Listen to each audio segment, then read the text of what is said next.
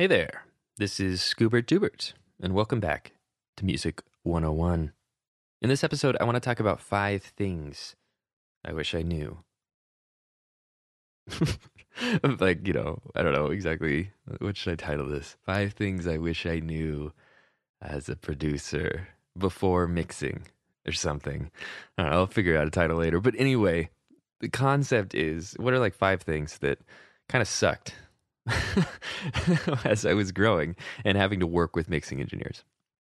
Because I didn't always do this. I had to rely on other people because I really focused on, the music creation part, not the music finishing part. And that's changed now. And like, I want to impart kind of what I figured out now that I'm on the other side of the glass, so to speak, as a mixing engineer too.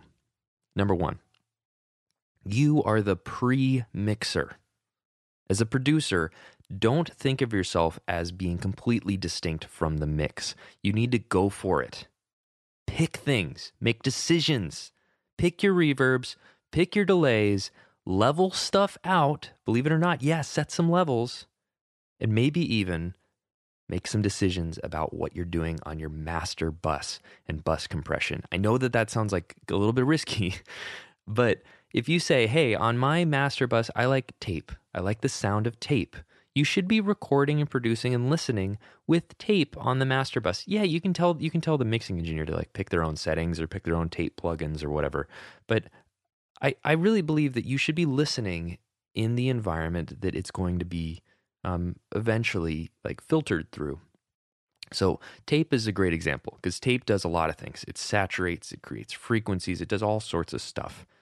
So if you like the sound of tape like I do, the majority of my songs go into a master bus with Studer tape on it. It's a UAD based plugin, but there are a ton of tape emulations. You can get stuff on Waves, whatever. Some cheap ones too. Get that vibe. If you want that vibe, get that vibe and record to it, produced to it, and hear how going into that changes everything. So that doesn't mean you have to print the tape on everything unless you love it. But basically what I'm trying to say is if you make a decision that you love, print it. Put it on there. Give it to the mixing engineer like that. Don't make them guess and have to go find it again.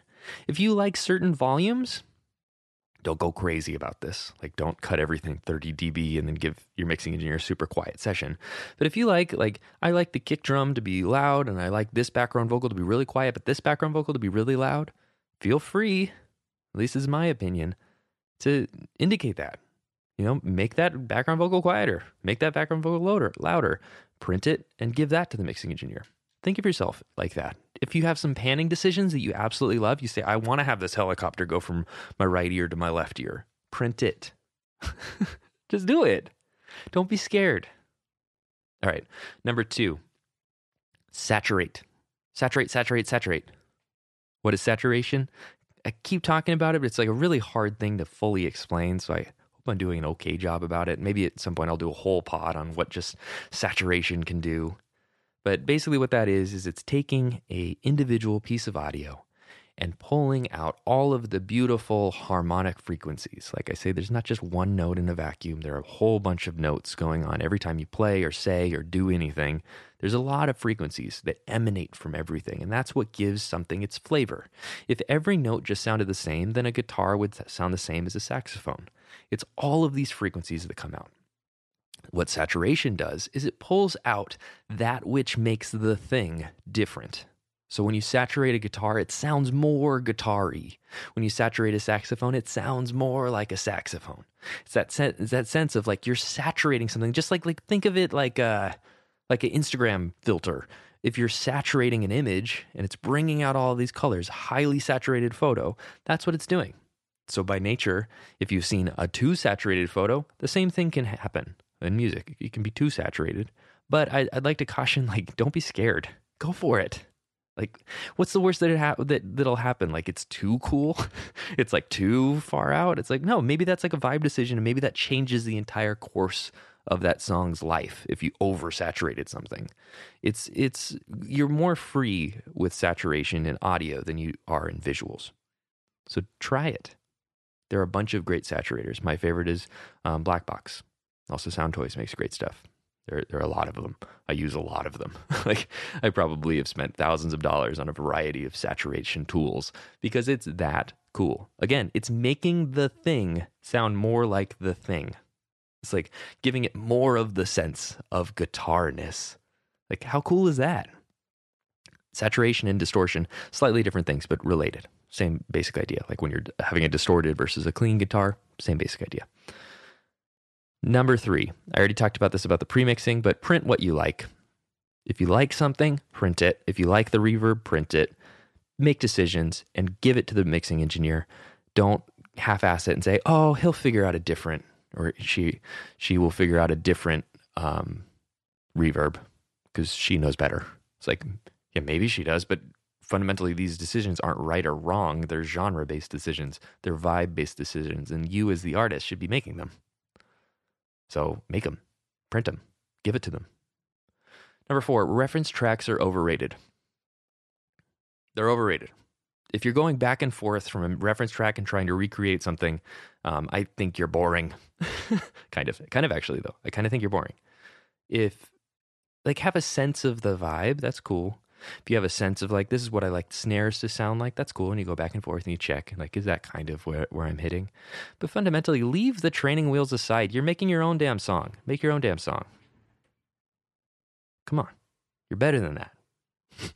Don't A-B yourself to death, because then you're just making cover music. And I hear that too much for my personal taste. And so that's why I want to be an advocate for it, is I hear it all the time where there's this like crowd mentality where everybody's song just kind of sounds the same.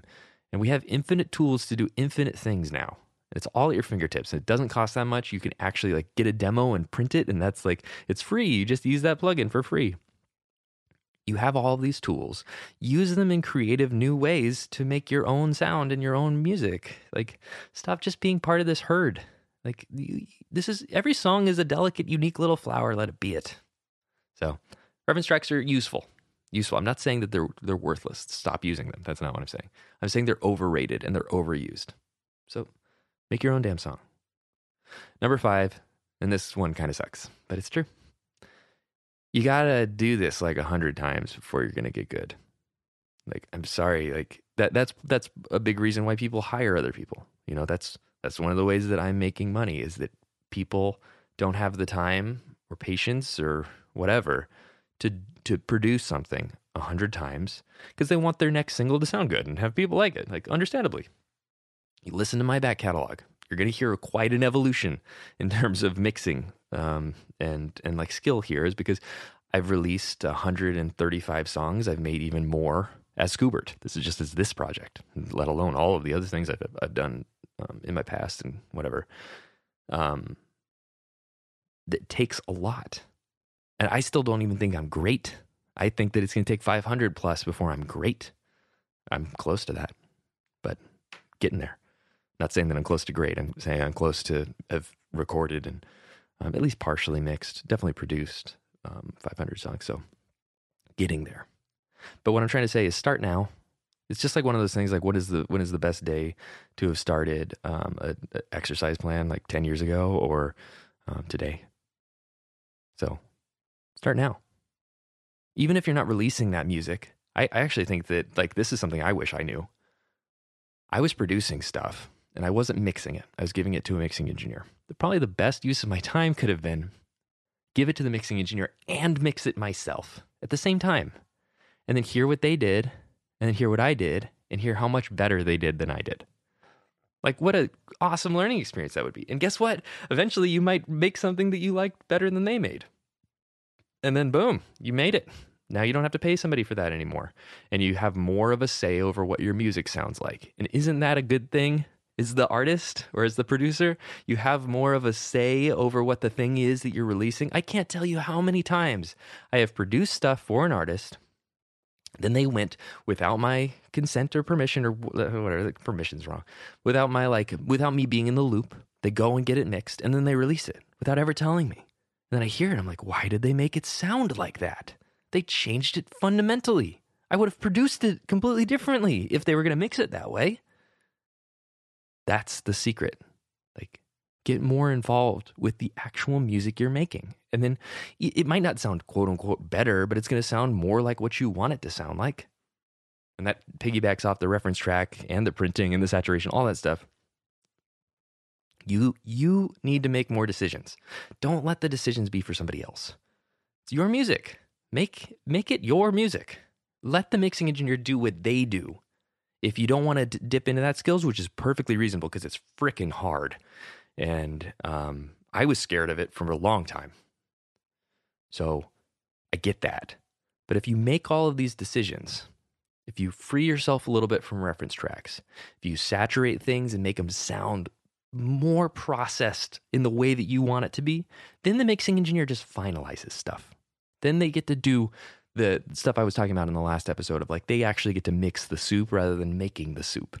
They're not picking spices. All they're doing is they're turning on the heat and making things work.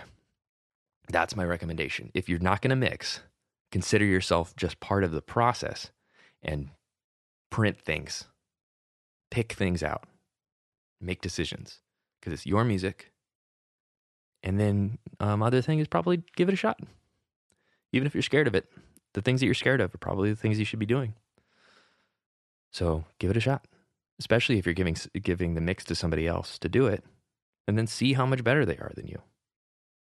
Because they're probably going to be a lot better than you, especially if they've done it 500 times. But they might not be you in the way that you want it to be. And so there's something there.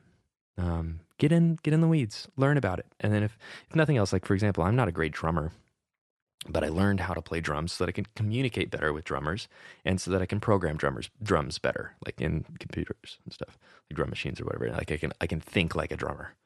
It's the same thing. It's like if you learn a little bit of mixing, maybe you'll be able to think like a mixing engineer. And then by being able to think like a mixing engineer, you'll be able to give them better usable stuff and make their lives easier. And then they'll be able to focus on the goal rather than getting distracted by all this stuff. And the bonus thing, number 6, don't change the bass or the kick drum. For the love of God, don't have somebody mix something and then change the bass or the kick drum. I've done that to people. People have done that to me. It is terrible karma to be on the other end of that. It sucks. You might as well just pay for a new mix, really. So yeah, that's 5 + 1 things that I wish I knew a long time ago. When I was using a mixing engineer as a producer. And hopefully that's helpful. I am here to help you, or at least share the things that have been helpful for me in a way that I think makes sense to me, at least. You know, sometimes you have to hear these things in a bunch of different ways for it to really click. And so hopefully going on this little journey with me will help things to click, if not in this podcast, somewhere else in your musical life. And also, like, I know that this was a little bit in the weeds for just general music fans, but I hope that this is fun, like thinking about all of these decisions that go into making a song. You know, there are thousands of decisions for every song. How cool is that? Like, there's so much more there than just saying, like, oh, you'd lay down the drums, I'll lay down the bass. It's like, no, like every little thing is scrutinized. Even when you're like making a song just kind of off the cuff, you still have to decide what instrument am I using? How am I playing it? What's the cabling? Where is it getting plugged into? What is the preamp? What is the compressor? What digital audio workstation DAW are we using? How is that audio being changed in the computer versus before the computer? How is it being changed in the mix? How is it being changed in the master, which we'll talk about later, and I'll probably bring a guest on because I'm not very good at it. You know, there's just so many steps to this process of this thing that feels so effortless and natural, I think, to a lot of music fans. It's a journey, and I think it's fun to celebrate that journey sometimes, just in the same way that it's like fun to watch behind the scenes of Lord of the Rings or whatever. Like there's a magic to seeing how the magic is made. If you want to connect, you can find me at scoobertdubert.pizza. Yes, scoobertdubert.pizza. You can find all of my links there. And yeah, would love to hear from you. Send me a meme or something. My DMs are open. Wink, wink. Just kidding. I'm getting married. See you guys. Bye.